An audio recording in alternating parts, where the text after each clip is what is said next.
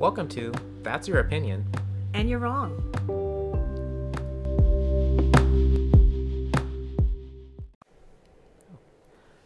Hello. Hi. We're here. We're here. We're doing it. Finally. I'm so excited. I'm so excited. But before we jump in too far, let's give some trigger spoiler warnings for the audience. Yes. Spoiler alert. We will be talking and diving into details of the film and the play Dear Evan Hansen. That's what we're here for today, talking about our opinions related to that. Also some trigger warnings. We will and or maybe speaking about substance use, suicide, suicidal thoughts, and also it may be triggering to be wrong. So I just want to put that out there too. These are things that we're going to cover today and we just want to make you aware of as our audience. Definitely. And you will be wrong, and that's okay. It's okay. That's what we're here for. Sometimes we're wrong. Sometimes we need support through that. Yeah.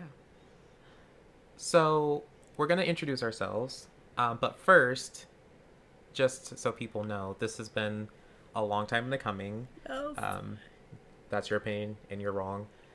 But it all became because of Dear Evan Hansen.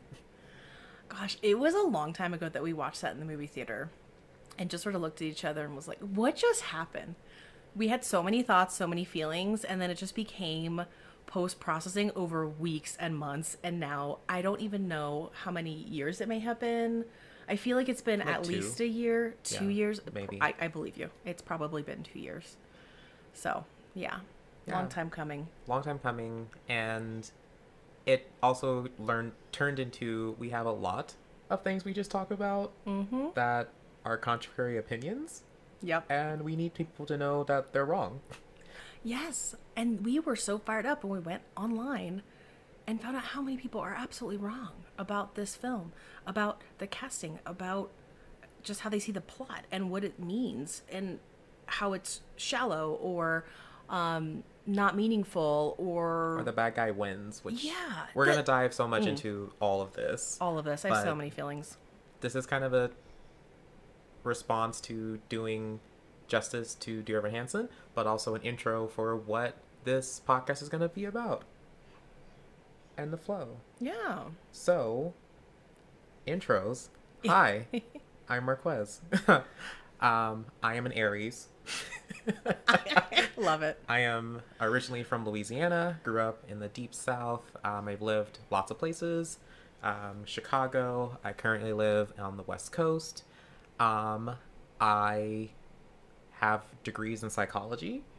And I don't know how much that's going to apply for the podcast, but I think we'll definitely dip into some pieces around that. Psychology, mental health, queerness, just different opinions and how we don't all have to agree all the time, except for our opinions, because our opinions are correct. And I think, you'll probably learn more about my story and stuff as time goes on, but I think we'll start there. Love it. I love that you just came right in with the astrology. So my name is Miriam. I'm going to copy Marquez because, Marquez has great ideas and they're right. I'm a Libra. Don't ask me what my rising or my moon sign or any of that is. I have ADD, so I'm forgetful with that. But I was born in Ohio, grew up all over because my dad was in the Foreign Service, so moved every 2 to 4 years. I'm also in the mental health field as a social worker. And so, some of my perspective on this movie and other things is informed by my passion for promoting mental health and just interest in that and psychology and so many things to do with human nature. I think humans are wildly frustrating, beautiful, and fascinating all at the same time. I'm also a Care Bear in a human body and queer. So I'm sure that will somehow come up because how can it not? It's a vital part of Miriam's experience. Just being The a queer Care Bear? That's true. It's vital. It's a new identity, queer Care Bear. It's so specific. I love it. Let's just let us know if you identify also as a queer Care Bear, because I think we can start that as a vibe. Love it. Also, I forgot I use they them pronouns. She, her. So yes. Thanks. So we thought, let's just start with a brief overview of what Dear Evan Hansen is even about. Mm-hmm. What is the story about at all? Yeah. Um, and I think it's actually funny because if you've never seen Dear Evan Hansen, but you've only ever heard the songs, you probably have a very different Mm. idea of what the story of the musical is. Very true. And it's so interesting you say that because with musicals, the songs are so integral to it. And when I think about the movie or seeing the play with you recently, I don't necessarily think about the songs. I really think about the themes and if, this was real life and we saw this playing out, like if we were one of those characters experiencing this in high school, what would that feel like? I think the music adds to that, but it's one of those rare musicals where I just don't jump to the songs as top of mind, which I usually do. It's also part of why I don't typically always love musicals, but this, I feel like it just enhanced and kind of added to what they were trying to portray. But I don't know if you had that same experience. Um, I'm a musical theater nerd. Mm-hmm. So I always start with finding the songs and I read all the lyrics and but I agree like usually if you are watching a musical, if you read the lyrics, you know exactly what the play is about. Yeah, You can go straight through it, you know exactly, but they do such a good job of kind of burying the lead they do. in Dear Evan Hansen, even though the lead is immediately visible once the play starts. So, for those that haven't seen Dear Evan Hansen and don't care about spoilers, basically the story is about a young man in high school who I'm pretty sure is a senior. Mm-hmm. Yeah, Probably a senior. he's a senior, I think. And his name is Evan Hansen. And Evan has some not great experiences with his mental health going on. Um, in the beginning, you see him fiddling around with some medication. And he's super anxious about going to school for his senior year. Um, and his mother comes in and asks him, "Are you writing those letters?" Mm. And the letters are supposed to start with "Dear Evan Hansen," and he's supposed to tell himself something positive that's going to happen. And we get the insinuation that he has not been doing this consistently. So we go to school, and Evan not going great. And we'll talk about too. There's a difference between the movie and the musical, Mm-hmm. and this is one of the differences that kind of pops in of how this kind of part of the story goes. But he goes to school, and you meet another character whose name is Connor Murphy, and Connor is, that kid that you had in high school that was just infamous. Mm-hmm. And people didn't understand Connor. They also didn't want to mess with him. He was mysterious, yet scary, yet cool. People had a lot of opinions about him, but no one really actually knew him. Mm-hmm. They didn't get to know him for lots of reasons, mostly because he seemed to be inaccessible due to coolness and just general overall emo vibes. But also, there was a wall that Connor was putting up. So it was kind of this two-way street of just he wasn't really able to be known. And I think that we'll talk more about that later. I think that made Connor feel really isolated. But yeah, the school didn't really, as a whole, people didn't know him. No, and it's also kind of heavily insinuated that Connor has had very obvious behavioral issues Mm-hmm. growing up. Mm-hmm. And that also seems to play into people just really not wanting to be near him. People were scared of him. Yeah. Just Yeah. Didn't want to be bullied. lay it Sometimes I out. saw him bullying people. Mm-hmm. So Evan goes to school. First day is not great. And he goes to the library to write a letter. It says, "Dear Evan Hansen, today actually wasn't great." Kind of talking about this. And during this, he talks about his crush, Zoe Murphy, Connor's sister. Connor's sister, who seems to be a grade younger than Evan. And Connor probably should have been a grade above Evan, but he had been held back. So they're all in high school at the same time. So Evan prints out this letter, and Connor gets the letter. And Connor goes up to Evan and notices that Evan has a cast on, and no one has signed his cast all day. So Connor says, "Well, I'll sign your cast." And Evan tries everything in his power for this to not happen. But Connor grabs the Sharpie, writes Connor huge on the cast, takes up most of the space, and then says a line that I think really kind of sets up how Evan Hansen's going to go. Connor says to Evan, "Look, now we can both pretend that we have friends." Connor then looks at the letter and sees that it says Zoe in it, reads the letter, proceeds to get very upset because he thinks that Evan is playing a trick on him, and he runs out and takes the letter with him. So we're going to go into more details of the story as we're talking about it, but the important thing to know at this point is that Connor does then proceed to die by suicide. And on his body, or wherever he was found, we never actually know how he dies by suicide. Yeah. They find the letter that says, "Dear Evan Hansen." And this starts the entire musical. Yeah. So, thinking of that, what are your impressions of this? I'm curious. Just starting out, knowing this, what were your first thoughts about this? I felt so much for the parents, because the parents end up talking to Evan because they get the impression that this note kind of connected Evan as a friend, maybe the only real friend that their son had. And they're going through shock and grief, and I just think that whether or not somebody dies by suicide and there is a note or not, that is such a hard thing for the family and everyone involved. And it's like this note that ended up being this thing that Evan was trying to do for himself and in support of his own mental health, starts this chain of events that changes not only his life forever, but so many other lives.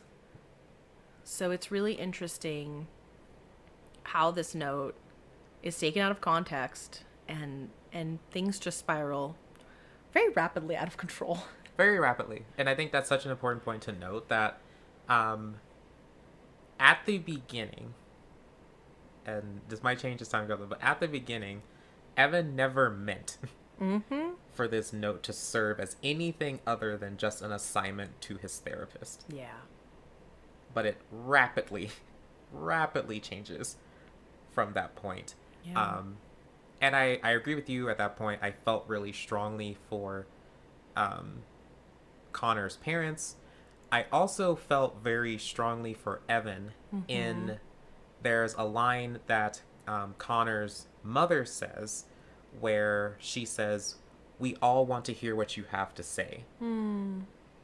Which the very first song in the musical, Waving Through the Window, the recurring line in that song is, "Will I ever make a sound? Did I ever make a sound?" Insinuating that this young man, Evan, has never felt heard, never felt seen, never felt included in anything in his entire life. Right.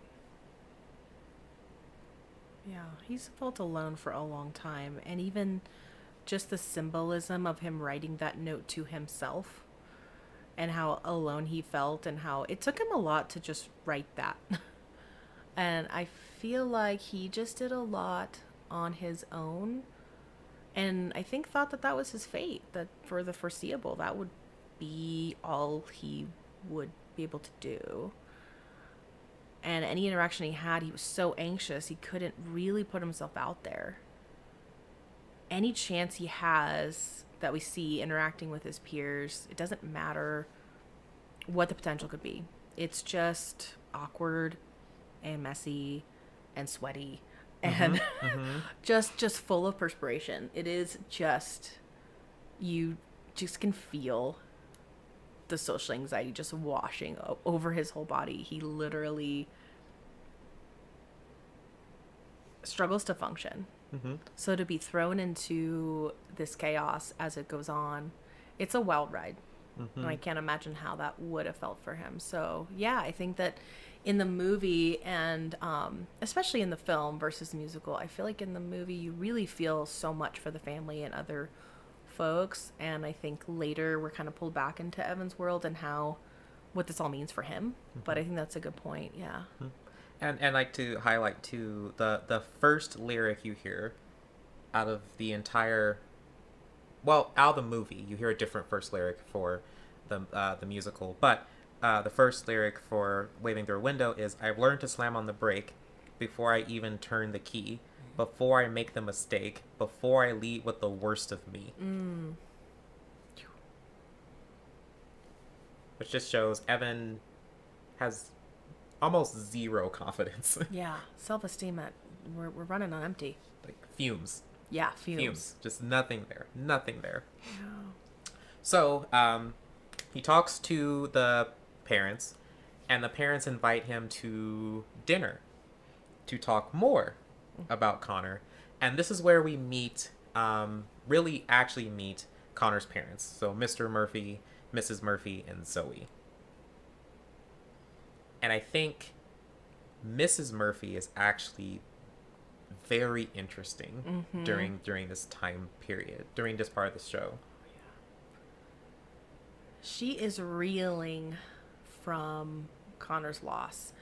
And I get the sense, and I think it was even more intense in the musical, and we'll get more into kind of comparison on those later, but she is desperate, starving for any evidence that her son had happiness in his life, that his life was better than she knew in her heart that it was, that he wasn't suffering as much. And it's almost like now that he's really gone, in her mind she's like, well, this is the proof that his life was that bad.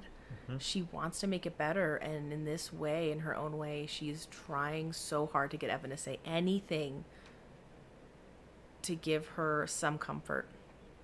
And no matter what he says, she's just pulling and pulling for more and more, as if she's never had that, and it's just all this pressure on him. I remember just feeling so tense with that dinner scene of, gosh, that sounds like an awful place to be if I was Evan, having to recount all these things that didn't even happen because the mom is so obviously upset. And in particular, in the movie, Amy Adams does an amazing job. Just that look of hunger and that just eating every single part of Evan as he's giving it to her. And it's amazing to watch. And it's also to note, too, that you don't get this quite as fast in the movie, but you get this in the musical of Evan and his mother don't have the best relationship. His mother is a nurse. She's a single mother. She's been raising Evan by herself since her husband left when he was 7. And because of this, she isn't home very often. And part of what I think you can see happening with Evan and Connor's mom, whose name is Cynthia, he's getting a mother, he's getting a father, he's getting a family that he never thought he would have.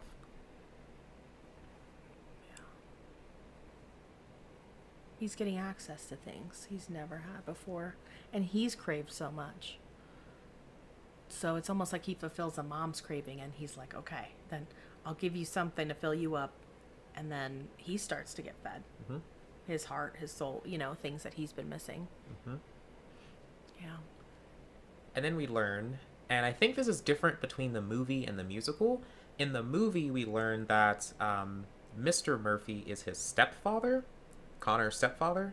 And in the musical, that's not insinuated in the same way.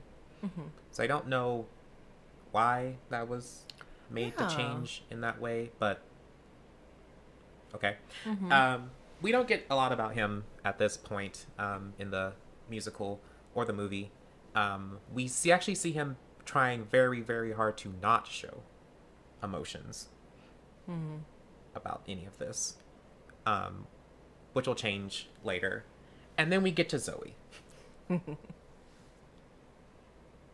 And Zoe's interesting because Zoe very clearly remembers a specific version of her brother. Mm-hmm.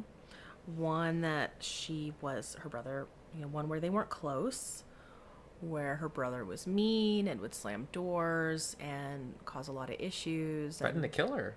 Yeah. Really, really serious stuff. And, just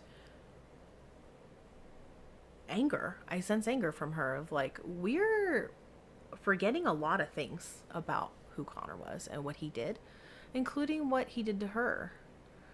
I feel like she's alone in that, and no one wants to talk about that. No one wants to, sort of sully that memory, and especially, Connor's mom, again, is just doubling down on what were the good things, what were the things that we want to, and also just explain away, oh, he was hurting. There's a lot of, life was hard. Just this mix of his life was so hard, and also, oh, look, he had one friend at least, but look, he only had one friend. Mm-hmm. Who didn't exist. Yeah. Who didn't.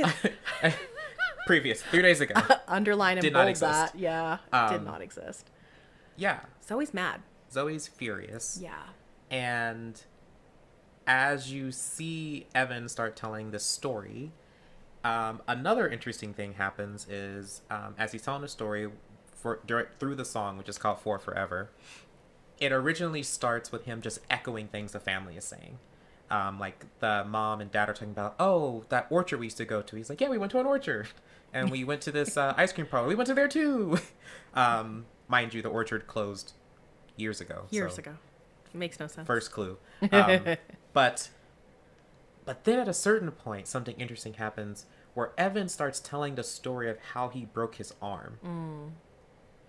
And previously, we knew that he broke his arm by himself, falling out of a tree, and no one came to help him. Yeah. But at some point, about halfway through the song For Forever, he starts explaining that Connor came and saved him. That Connor came and took him to the hospital and cared for him. And I think at this point you can note that this stops being solely to help the Murphys and transitions into, no, this is going to help me too. If I can believe this, then I'm not alone. Very much. And I actually really like the way that Ben Platt affected that in the film, in the way that his eyes just sort of lit up and he kind of got some more energy and he just seemed more excited as he was talking about the details. And you can just see something click in his brain of, I'm convincing myself that happened. He's visualizing it and it is becoming possible. And it's just so interesting how quick that happened. And you can see him starting to get bought into this whole story, this whole lie, because he, in his own way, is so hungry for that reality that he wasn't alone, that the reason he climbed that tree that day wasn't what it was. And so it's big. It's big for him because this is the first taste I feel like he's really gotten in his life of that feeling. It's almost like addictive. He gets that feeling and he's like, this could be how I keep feeling. Could I have a life like this? And he just gets curious and then gets carried away very quickly. He's like a wilted plant. Yes. And the family gave him water. And he's suddenly like, what? Yeah. I can be this. I can have this family. I could have had someone come and save me from when I fell off a tree. What? So, yeah, I think this is where the story really starts changing, where you're like, oh, this is interesting. And then it flows into him saying that there's emails between him and Connor, which do not exist. We're going to keep saying this as we're going through this. None of this is real. The emails. Which goes into the most unhinged song. Well, that's not true. I actually think the song between him and Zoe later on is more unhinged. Yeah. But the song is very unhinged, where they are making up him, Connor and his family friend, not real friend, but family friend, who's also a main character in the show, are making up these emails and stories that apparently happened between him and Connor, where he was trying to convince Connor to be better and stop doing drugs and like get along with his family. Which there's also an interesting thing about this of like, so if this was true, if they were friends, if they were talking about these things, if Connor was getting better, why'd he kill himself? Yeah.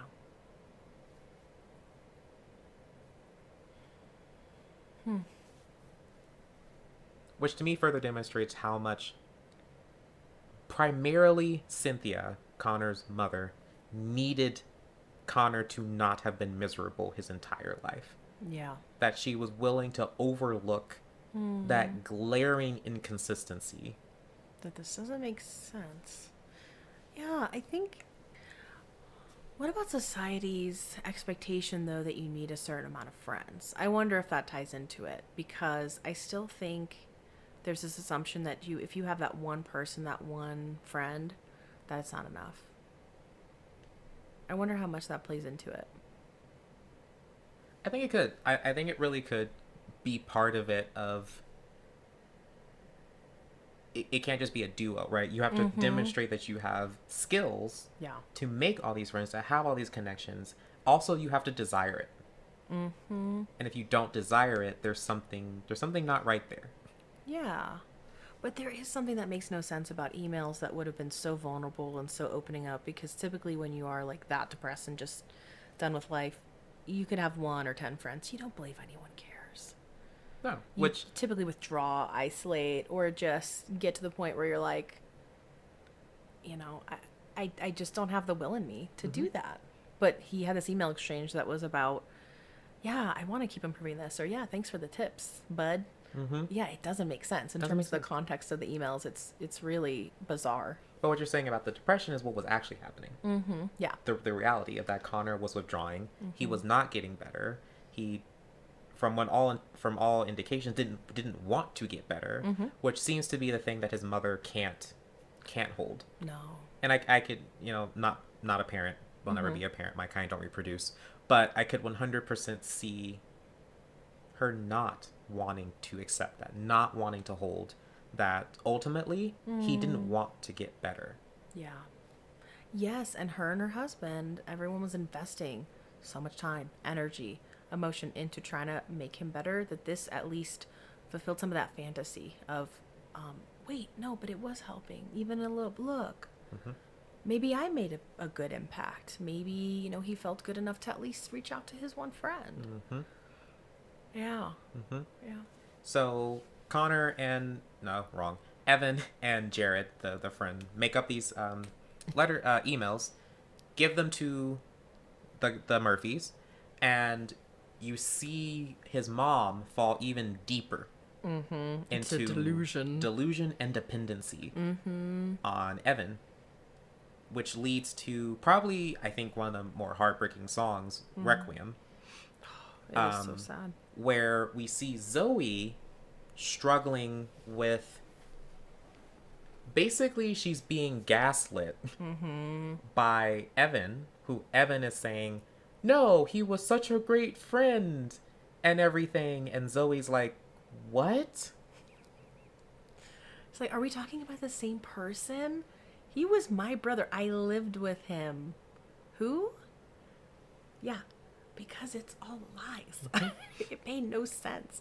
And so I think that's hard for her to be grieving and dealing with the anger, but then also just like added fuel to the fire of like, you've got to be kidding me. And I want to point out some lyrics that are part of this one, because Requiem is a conversation between Zoe, her father, and her mother, occurring in separate places but talking to the same effect.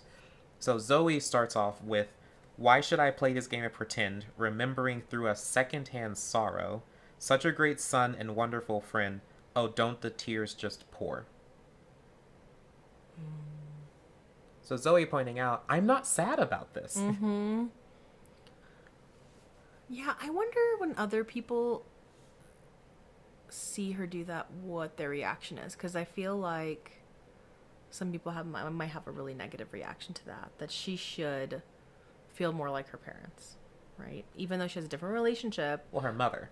Yeah, especially her mom. Because we'll get to Larry in a second. But I agree.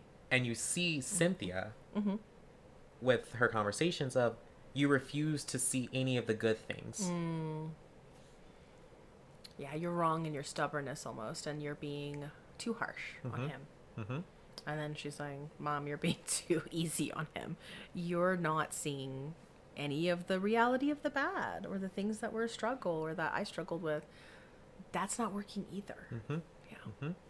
And we can see Cynthia in her lyric. Hers goes, I hear your voice, feel you near. Within these words, I finally find you. So speaking to the emails. And now that I know that you are still here, I will sing no requiem tonight. And I think the line that hits me the most in this is, within these words, I finally find you. So she was so unable to accept that Connor was the person that he was, that she's reading these emails, which do not make sense. And now she has allowed herself to believe that now she sees her son. Now she sees who her son was. Her son wasn't this person that was dangerous and scary. No, her son had a friend. It was better than she thought. That gives her some relief. The reality is too painful. And I wonder where in her heart she knows. I feel like there's some tiny part of her that knows this doesn't make sense, but it's overridden. By the grief. By that grief, yeah. By that pain. Just, I'll push that thought aside that this doesn't sound like him at all.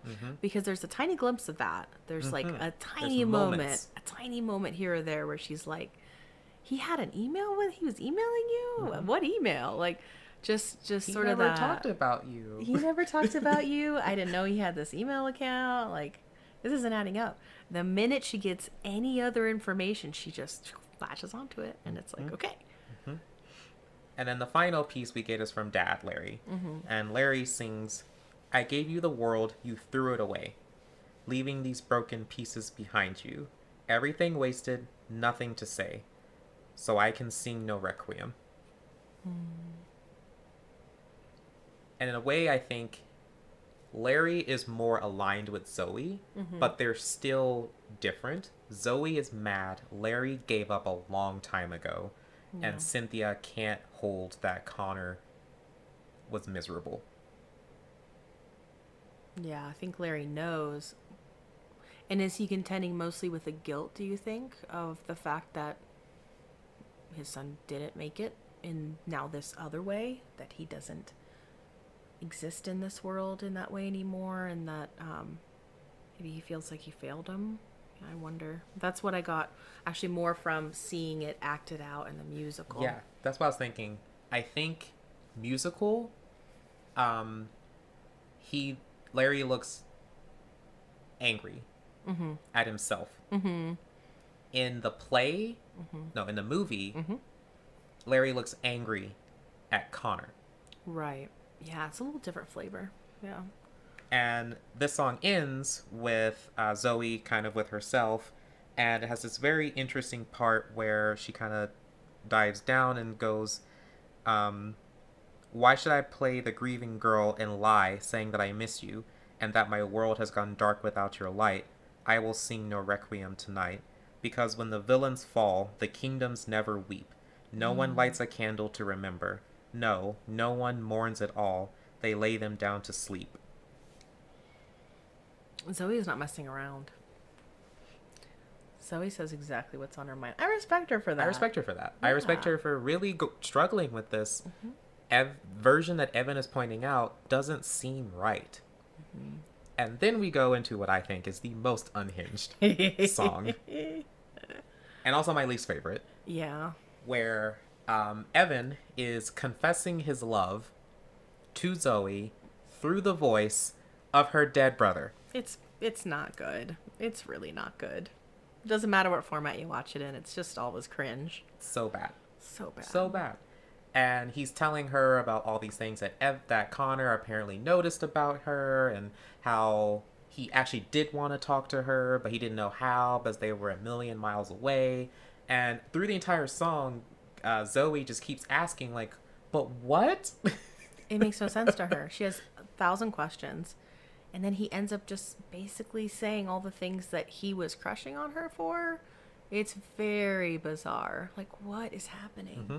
Which to me ties a bow around a couple of things. One, that Evan has gone full villain He's at this ascending into point. his villain era. He's being fed so much by this attention and by this just chance to have everything he ever wanted. He's gone full villain mode. Because I think he plays both the primary antagonist and primary protagonist in this show, and this is his primary antagonist moment of gaslighting Zoe into loving him, Yeah. which is so gross. It's so bad. And then I also think it highlights how, at this point of the musical, we have completely forgotten that Connor was a person. Mm-hmm. Mm-hmm. Yeah. He's like a background character in a movie that he's starring in. Mm-hmm. And Evan's kind of just writing him in as an extra. Mm-hmm. It's so wrong in so many ways. Especially after I feel like Zoe's coming out of a moment where she was very strongly saying, I don't have the same opinion as anybody, but even in this moment where I'm emotionally at risk because I'm going to go against my family and everyone else, I'm going to say how I feel genuinely. Mm-hmm. So yeah, I think gaslighting is the perfect word of how this like shifts things. And I get mad and sad that she gets so sucked into it. But also Evan is kind of coming in full force with it. And so yeah, I think the villain era is definitely starting with this song.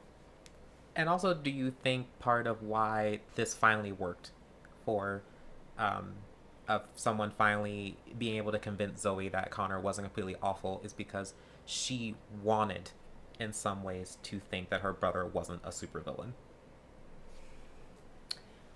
Yeah, but what comes to mind more than that is she wanted to be close to him.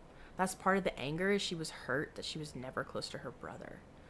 So that's where I feel like it's like a manipulation that I don't even think that Evan realizes consciously he's good at, when he comes in and says all these things that, oh, your brother noticed these little things about you. That is like a version, that's like Zoe's a version of what her mom kind of craved, was some, reassurance, some comfort. Mom wanted that. Zoe wanted connection and to be seen. In part, that would be feeling connection to him, closer to him, to be seen by her brother. Evan just spoon fed her throughout this whole song. All these little moments that, he wasn't comfortable to share with you, but he told me. I mean, that is so messed up, because that is skewing her very firm belief that he never cared about her, that he actively didn't care, that he was, abusive to her, and Which probably was true. yeah, right. We get every impression that was true, but also there's stuff that makes no sense. Genuinely, I think the only reason she believed it is she did want that with him. I think it's confusing at first when he starts singing because it makes no sense, because she never had that relationship with him. But just like her mom, it was confusing at first, but then once you had the in, it's like she got hooked, and it was like, well, wait, that doesn't make sense either. But she was still open to listen, and he told her enough things that she bought it. And they started to get close because of that, because she felt like, oh, this is kind of a connection to my brother, and things I didn't know is Evan. And starts demonstrating just how sweet Evan is, because then we go into kind of the climax, the rising climax of the show, where they decide they need to do a foundation for Connor, where they're going to restore the orchard that Connor and Evan went to that never happened. But they were going to restore that orchard for them to make that memory that never happened be more alive. And then we meet another character who is a classmate of all of them, Alana, and she proposes this idea because she feels that people are starting to forget Connor. But the way she presents it again points out that we're not actually caring about Connor. She points out that everyone had been being nice to each other since Connor's death. That people that had never talked to her before ever were talking to her now. And because of that, they need to keep Connor's, air quotes, I'm air quoting, memory alive. Which starts to lead us towards the song that probably is the most famous song of Dear Evan Hansen. You Will Not Be Alone, or I forget what the actual title is. What's the actual title of the song? Let me Google it. Googling. You're not thinking of You'll Be Found, are you? You'll Be Found. That's what it is. Yeah. You Will Be Found. Which is an interesting song, and I'm curious. I can't wait to hear your opinions about this song. I have so many opinions. But it's interesting to me in that it's a rehash of Evan lying to himself that someone came and saved him, but longer, and now telling other people something that he fundamentally does not believe, but is portraying to other people that you don't have to be alone, you're not actually alone, and that someone will come find you, when that didn't happen. That did not happen to him. And I don't think he actually believes it. No, it's like he becomes, like it's a stereotype, but some car sales people, right? Like they'll say anything to sell that car. He becomes that for hope. It just comes off as a little bit like clickbaity, very sort of social media, like, I don't know, almost like has a air of a guru with false promises. But it's packaged so nicely. And the thing that I have so many opinions about this song because it's such a beautiful song and it sounds so good. But that's part of what makes it so cringy in its own way and so sad, is he is packaging up this hope, and it's just something that people crave so much that they want to hear it and believe it, and it's like very easy for them to believe. But yeah, he's never believed that in his life. He's never lived that life where he actually would listen to a song like that from someone else and actually buy it. That's not been the life he's lived. That's not what Connor experienced. That's not what anyone experiences. But they want to. They want to so bad. So bad. And he's so, at this point, I think, because he's in this full-blown villain era, is so dependent on this thing of being seen by people, being heard by people, of having his voice matter and all this stuff, that he is deluding himself into thinking, well, yeah, I mean, if we weren't all alone, then this would happen. But it didn't. And in every case that we have seen thus far of someone in the show, the exact opposite has happened. That they were alone. That no one cared at all. Connor, Evan, Zoe, no one cares. No one cares. And even when people come in all together, right? Like, so like that song is recorded. He's on stage. The song comes up. It goes viral. Everybody's clicking on it online. Everyone's talking about it, sharing it. And the irony, and I think it's like such a core song and pivotal moment of the whole story, and central to the main theme of like that feeling of being alone and hopeless and helpless. People are all like looking at the stuff individually. Like they're alone in their bedrooms. They are talking to each other, but not in person. Like no one's actually connecting over this thought and this song.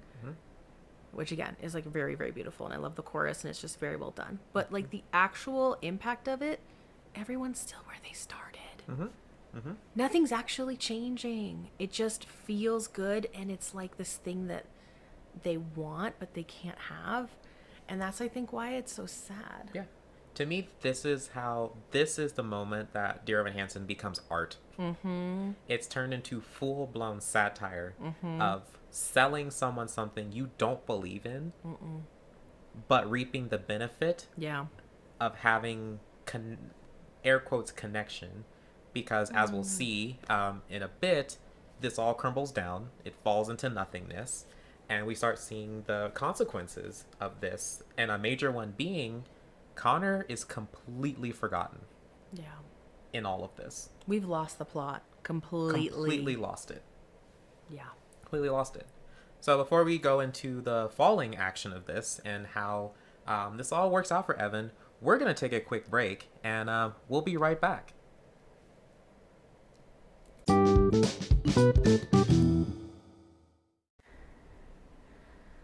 And we're back. So we're going to now begin what we have affectionately named the Fall of Evan part of the show. Mm-hmm. And this is really where we start seeing that Evan's going to face consequences due to his villain era and how quickly this falls apart. Because up until this part, like, most of the musical has been this other stuff. Like, the vast majority of it has been this other stuff. Living the lie. And now it all starts collapsing. And it starts with Alana deciding that they need to release Connor's suicide note. I just can't with that. It's just, ugh.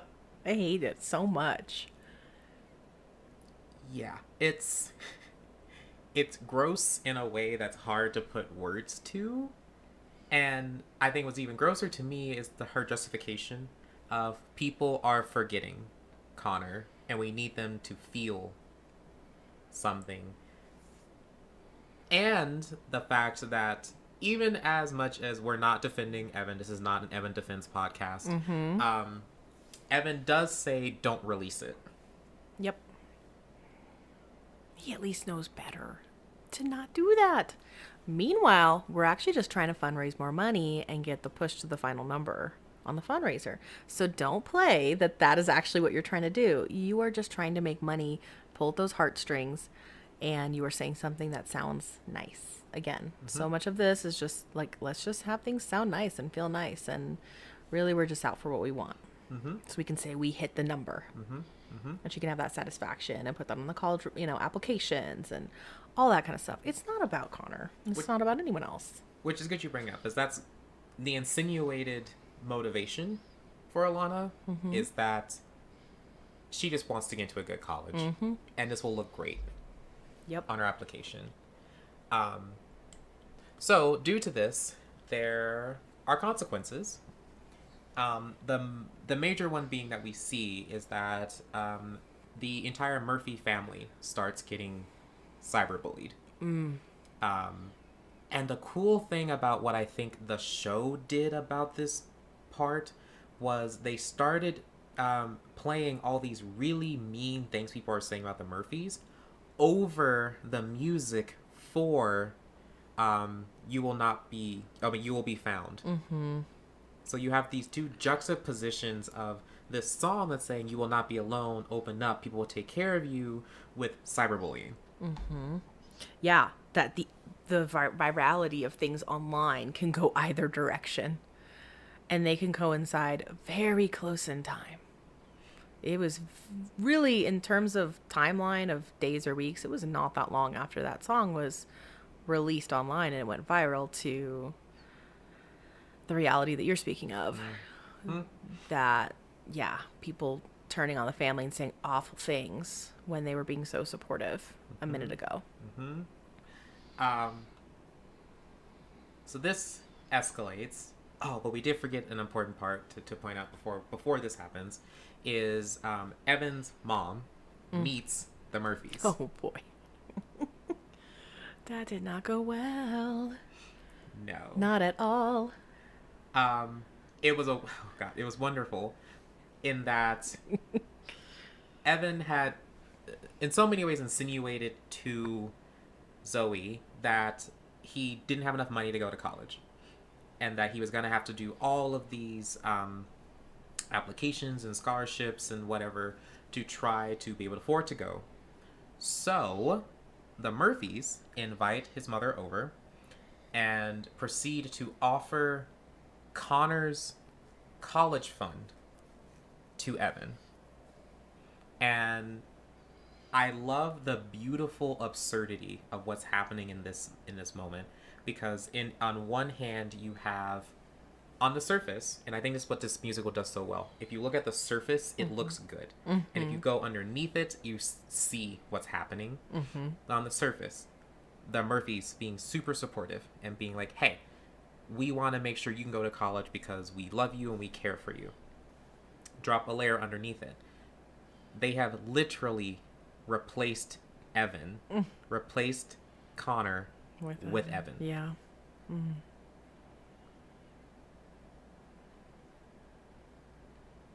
Another layer of unhinged. There's so many in this story. I feel for Evan's mom. That was such a hard dinner. You can tell she feels like an outsider. You can tell she feels uncomfortable. It's just apparent to her right away that she is not in their social class and not in their social world. Does not have access to the things they do. So she's pretty offended when the family says, "Hey, we hear that money is really not a thing for you when it comes to, putting Evan through college. And we want to help." And they're coming from this kind-hearted place, and they think that they're just doing something good. And it doesn't go so well. Doesn't go well at all. Does not. It does not. And it leads to this huge moment between Evan and his mother, which I think we noticed between watching the movie and the musical, different energies of what happened in that scene between the two formats. In that I felt the movie really laid it on that his mother was hurt, wounded, disappointed. And it has this line that, well, they both have the line, but the lines are different, where Evan, his mother is saying, "Well, it's not my fault that I can't give you the life that these people can give you." And Evan's response being, "It's not my fault that other people can." Yeah. To which, in the movie, they do this all outside of the Murphy's house, on the street, outside of Evan's mom's car, and then she just goes back to work after all this. Which is different than the musical, which goes differently, and show how that goes there. Yeah, so in the musical, I feel like instead of that more like hurt and let me just get out of here and then we'll talk by my car, in the musical it was visibly and vocally angry of, I might not have much money, but I have money and I can take care of him, and if I can't cover it all, he is grown enough to find some other means. Like, we don't need this. I didn't ask for this. I don't need you to offer this. I don't even know why this is happening. So anger. And I feel like there was a glimpse of that in the movie, but it was much more about being hurt and just more passive. I think that in the musical, Mom was fiery and strong and very much unapologetic. Yeah. And it leads to another significant difference between the movie and the musical, in that after this happens in the musical, it leads into a song that encapsulates the fall of Evan, where all the people around him that have now started noticing that it isn't right, where Alana has figured out that they probably weren't friends. Actually, his mother is furious at him. Jared feels that used and not appreciated. And the song basically is asking Evan, well, are you happy with what you have? Are you happy with what you've resulted? You are sowing what you are reaping what you sowed. Are you happy about this? Meanwhile, the movie quickly moves into Evan deciding that he can't maintain this charade anymore. Which version do you like better?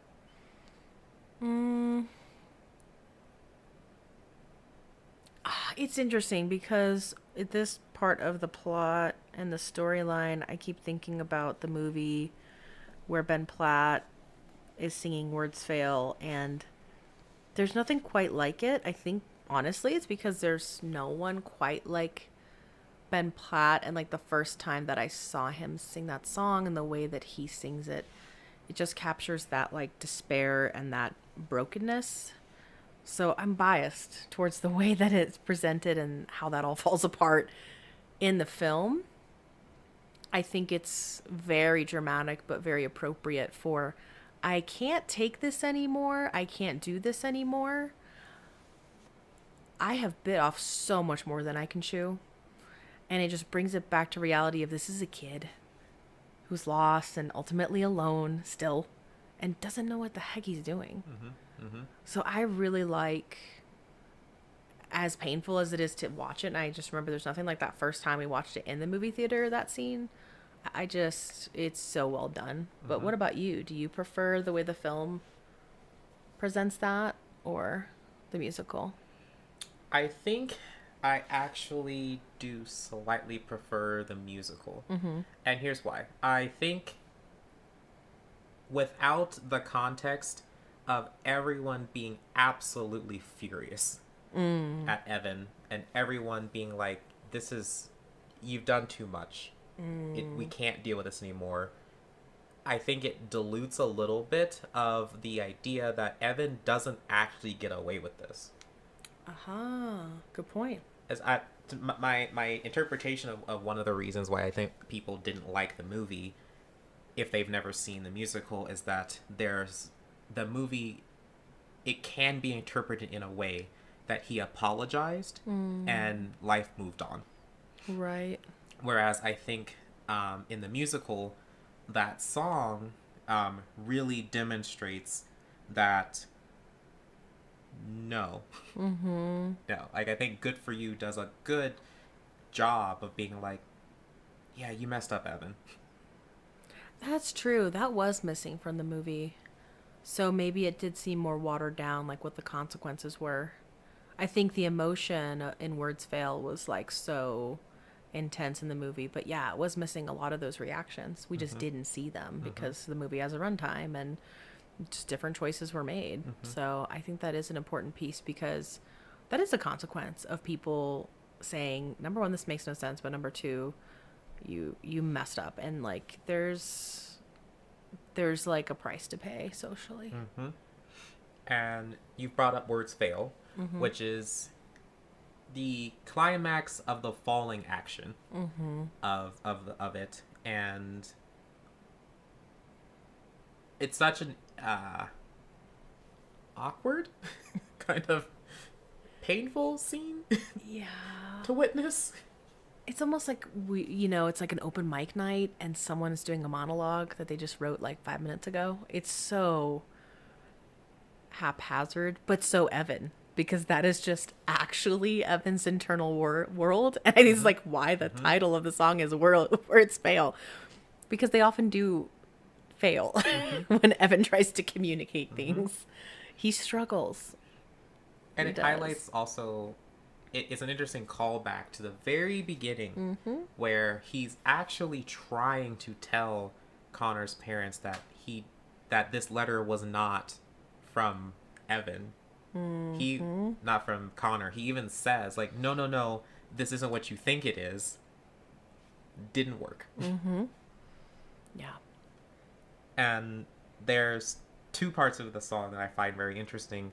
One part is a lyric where he says, I guess I thought I could be part of this. I never had this kind of thing before. I never had that perfect girl who somehow could see the good part of me. And I think it highlights the thing that we've been saying. Evan got sucked into this experience of having all of these things that he never thought he would have, that he never thought he could have access to. While he also, and I truly think at the beginning thought he was doing this for the Murphys. Yeah. He did. And he says, he didn't want it to be such a mess. And it was a mess. I think one line from that song that really I think is so sad is, this was just a sad invention. It was. The whole thing was just a sad invention. This relationship all these details, this whole like part of his life that never existed.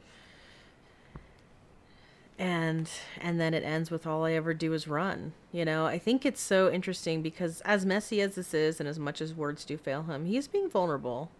And actually I feel like in his own way trying to take accountability, which I think also when people kind of come for the movie, they don't see Evan as ever doing that ever. And I would disagree. I think that that's incorrect. I don't think he sometimes does a great job at it, or maybe he could have, you know, just never done this in the first place. And and I think some of these lyrics show that he is trying in a moment where, especially as you pointed out in the musical, people are really coming at him. So difficult to do, for sure. And this leads us to, and I guess a key point too is that the ending of the movie and the ending of the musical deviate pretty significantly. They go very different routes. So from here on out, while we're talking about it, we're going to be splitting the two differences. But so just being aware. So in the movie, this leads him to revealing as he's running through the forest by himself that he did not fall from a tree. That in fact it was a suicide attempt, which I think is poetic in that the reveal happens and he's alone again. Once again, he's alone by himself. No one's coming to help him. No one's coming to get him. He's alone. Yeah. So many points he's been alone. Home alone, mom's working all the time.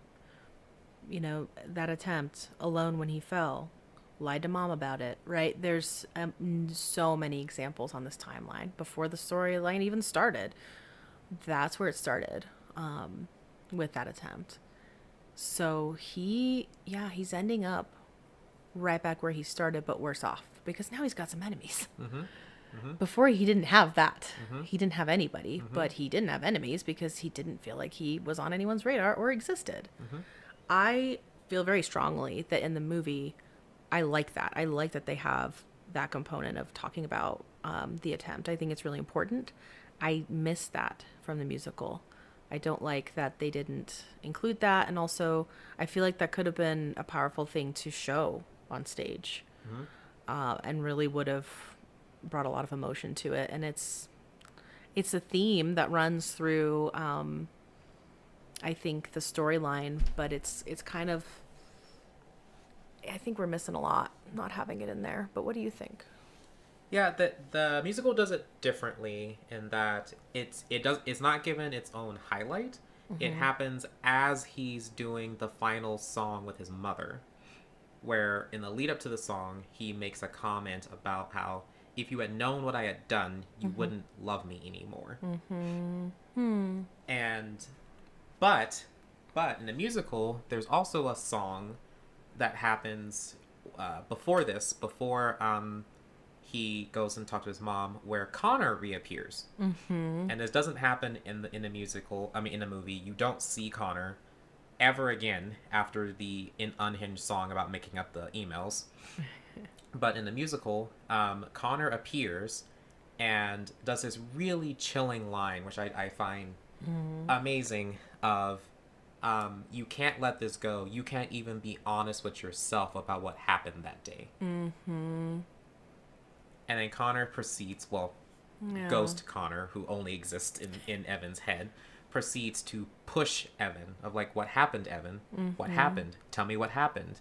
And then he uses his song from For Forever at the beginning, where the delusion started, sings that back to Evan about how Connor came and saved him, and says, but what really happened, Evan?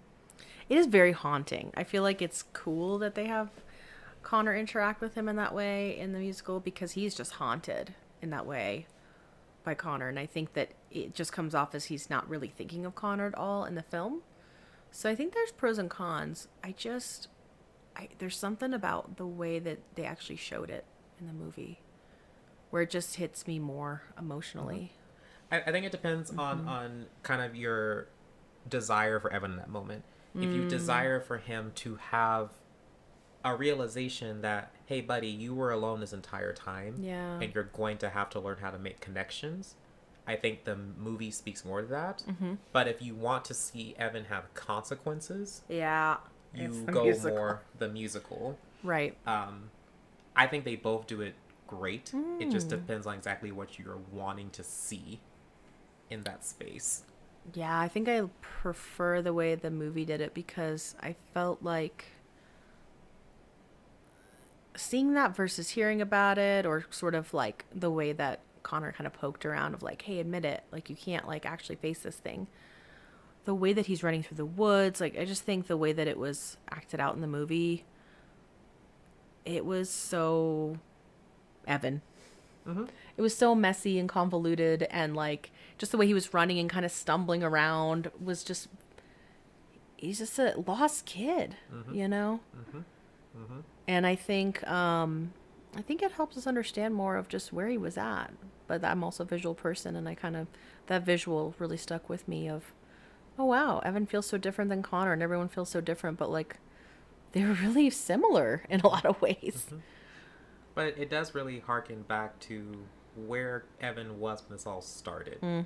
Is he ended up in the exact same place. Yeah. And I think that that's So interesting. really good, really masterful the way they did that. Yeah, they did. So, and then they really split on how they actually end. Yeah. So the musical ends with basically he goes to college.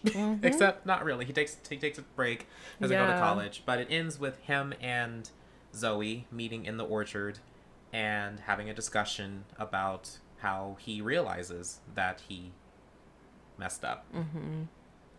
And she says, "You did." Yep. Yeah.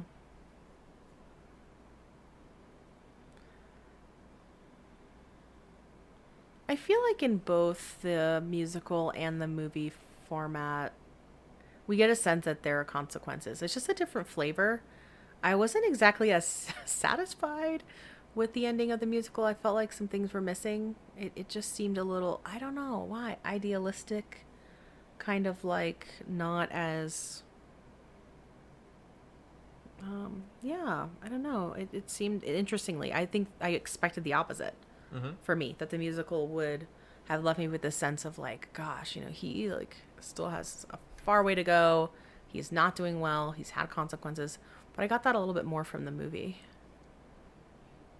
Yeah. Which the movie ends with a whole extra thing that happens that doesn't happen in the musical, where Evan goes through this scene, the series, where he is learning about Connor. So he goes to the place where Connor did rehab. He finds out that Connor had a favorite book list and reads all the books. And then he finds out that Connor wrote music. Yeah. And he finds a recording of this and doesn't go, but mails jump drives to Zoe, the Murphys, Jared, Alana, and of the song. So they all get to hear this song, which is Connor explaining how he doesn't feel like he belongs anywhere or connected. And you see, and I think the thing that sticks out to me the most is Amy Adams, who's playing Cynthia, Connor's mother. I think that's the time that she's actually allowed to see who Connor was throughout all the pain. And it recenters the story around Connor for this little ending tidbit. It's true. And at least, you know, that's there, because that was so missing from the rest of the storyline of who's actually caring about Connor and bringing it back to him. It seems like it's a movie about him and the fact that he died by suicide, and it's really not. And it is all at once. It's very interesting. I think maybe I'm realizing part of why I like the film is it shows that Evan is at least trying in his own way to repair, which I don't think he's ever had to do, ever been in a position in any kind of relationship to even try to make things right or do something that, he feels like is just a better way to do things. Like, let me actually get to know this person. I wanted to get to know people. I never felt like I could get to know Connor, but I actually can do something. And I think that that is also a consequence, because if you mess up, you have to do some work. There has to be some action of something you do that involves your time and labor and energy to make something right or to become a better version of yourself. Mm-hmm. And so I think that's where I also don't understand this perspective of, oh, there weren't any consequences. There were several, and I think they just look different. Mm-hmm. They're interpersonal. Yeah. And a lot of them are going to only be obvious to Evan. Mm-hmm. Mm-hmm. And I think that makes it difficult for people to kind of sometimes really dig into that of like, Yeah. yeah, like Evan didn't die, he didn't go to jail, nothing like that Right. happened, but he literally ends up in the exact same place that he started. True. What about the prison of the mind, though? Socially, he's been really thirsty for a long time, and he has not. Yeah, he's suffered in that way, Mm-hmm. and I know that, in our society, there are different things that scale in terms of what should a punishment be. But I feel like he's has suffered in his own way a lot. Has he also Mm-hmm. been a villain? Yes. So, what is the crime, and does the punishment fit the crime? I feel like he's had a lot of consequences along the way, and he kind of rode that wave of social inness with the family and like being on the inside, but ultimately, yeah, he ended up right where he started, and he had some extra things that he had to navigate. Mm-hmm. Will it help him in the long run? Sure. So I think it'll serve him well, but not where we leave the story. No, no, just where No. we leave the story, he's in pain. Yeah. He hurts, and he knows that he hurt people, Mm-hmm. and Yes. if there's a clue that he's out of his villain phase, it's that Yes. he's noticed that this hurt people, and I Mm-hmm. shouldn't have done it.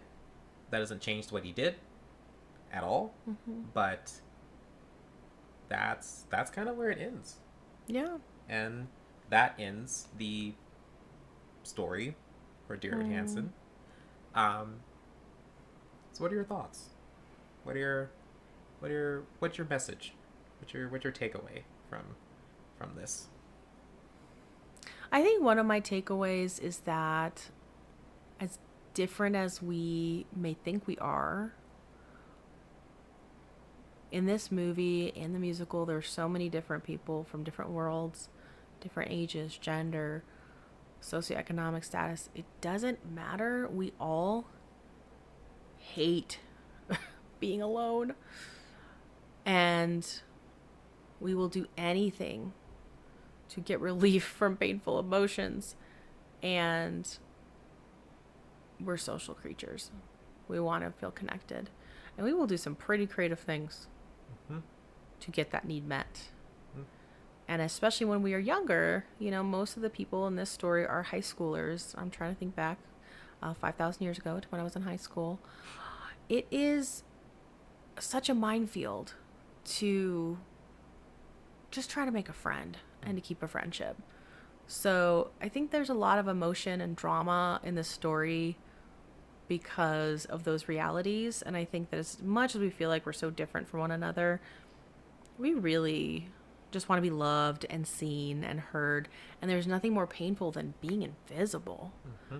That like hit me like a ton of bricks so many times in just watching how these actors captured that. And how sometimes we will even just buy the fantasy and the delusion because it makes it a little less painful Mm-hmm. to feel alone Mm-hmm. or unseen. Mm-hmm. I agree. I take very much similar a way of like you. One, I see this as a social consequence Mm-hmm. of if you allow someone to get to the point where they feel so unseen that they're not even sure they've ever made a sound, Mm-hmm. the second you give them an option to not do that, this is what happens. Yeah. You produce an Evan Hansen. Mm. And I think what it demonstrates for Evan is that if he was able to apply any of those things that he said that he had could do, like he was describing to Connor in the emails or talking to Jared, he could do this. He could be more than he ever thought he could be. But he's so down on himself and so discouraged by just everyone around him that just probably never crossed his mind. And my hope for Evan, if he was a real person, would be that he was able to reflect on that and notice, wait a second, I did the things. It just took a very different route. So if I can just do that now, then maybe it'll be better. Like maybe I can find my people. I can connect with people. So yeah, I leave the musical with feeling grateful for the writers for taking it in such a layered approach of you gotta dig a few layers deeper to understand what's happening. And I think it's a metaphor for people. You gotta dig a few layers deeper to actually see what's happening there. And to your point, not just the way you see the world through your friendships or your relationships. Your relationship with yourself is a relationship. And I think that's what was so missing, is that Evan felt so far away from himself because all of his validation, all of his self-worth came from everybody else. But what about, and that's my hope for him if he was a real person, is like, what about how you feel about yourself? Has any of that changed? Do you see the potential? Do you see how some of this can be turned into something good? Not just for others, but for yourself, because that's how you won't hurt people like this in the future. It's how you won't hurt yourself or demean yourself for literally no reason, because life is already hard enough. And I think that is actually what we do a lot in life, is we talk so much about other people, how they've wronged us, how we feel far away from them, how we feel lonely. And there is nothing lonelier than not even knowing who you are in any way and not being able to stand your own company. And that is what I feel like was so hard for Evan too. He just desperately needed someone to tell him he was okay, because there's no way he could tell that to himself, not even a little. Desperately, just one person to say, and that's what happened. One person said, "We want to hear you," and there we go. There we go. Signed up right away. Yeah. And before we wrap up, we have to bring it into the real world and just ask, what are our opinions about the Ben Platt nepotism scandal? So this wasn't even on my radar until you told me about it. It was not on my radar, but you had the gossip on it. And I mean, my opinion is very biased, because I think that regardless of that whole scandal, I really feel like Ben Platt was absolutely amazing in the role and was the best person for the job.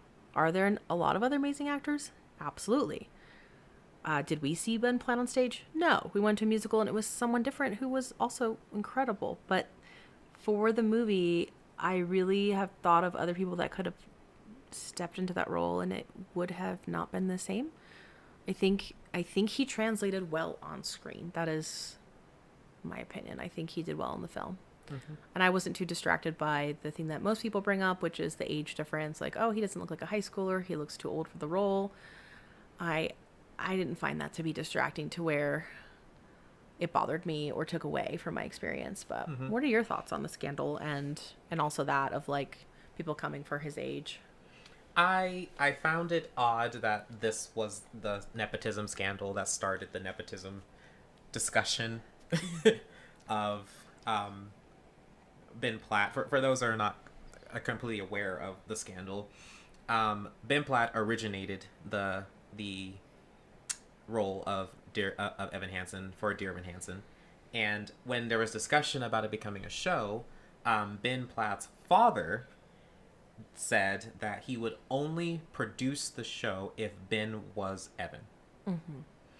And this triggered a whole bunch of stuff for a lot of people of saying, oh, this is just nepotism and other people can play Evan Hansen and da-da-da and all this stuff.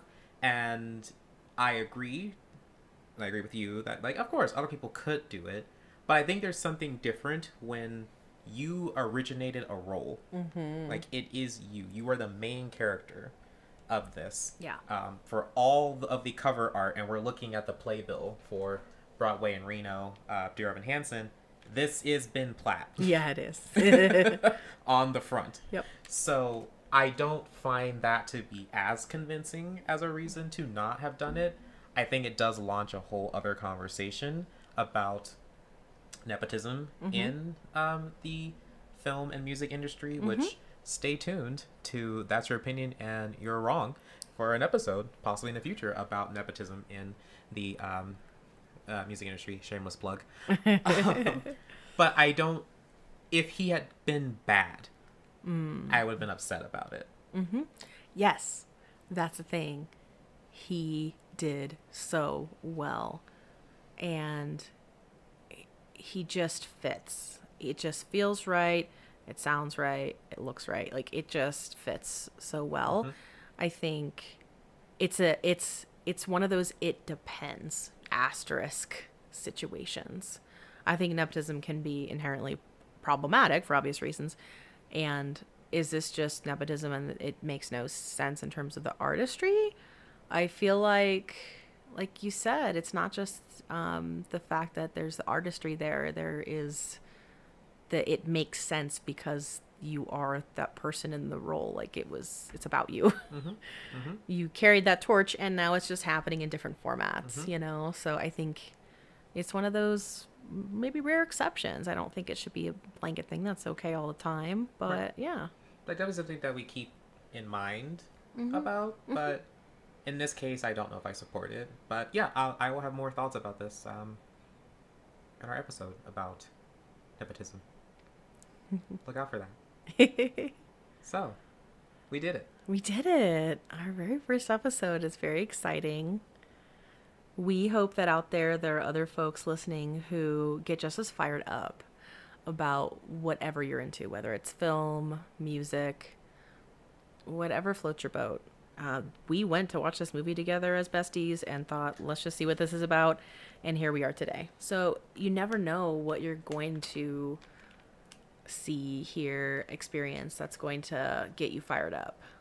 So whatever that is for you, we're sure that you have strong opinions about it. And of course, in relation to some of the topics talked about today, if you are struggling, if you need support, reach out. Mental health providers are here to help you. 988 is the new national help number.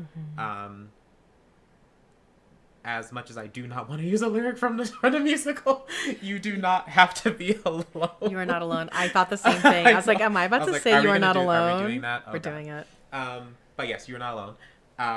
And reach out. People care. Yeah. So, final thoughts? Our opinions are correct. Oh, definitely. Indubitably. They are correct. And looking forward to our next episode. Yeah. Thank you for joining us.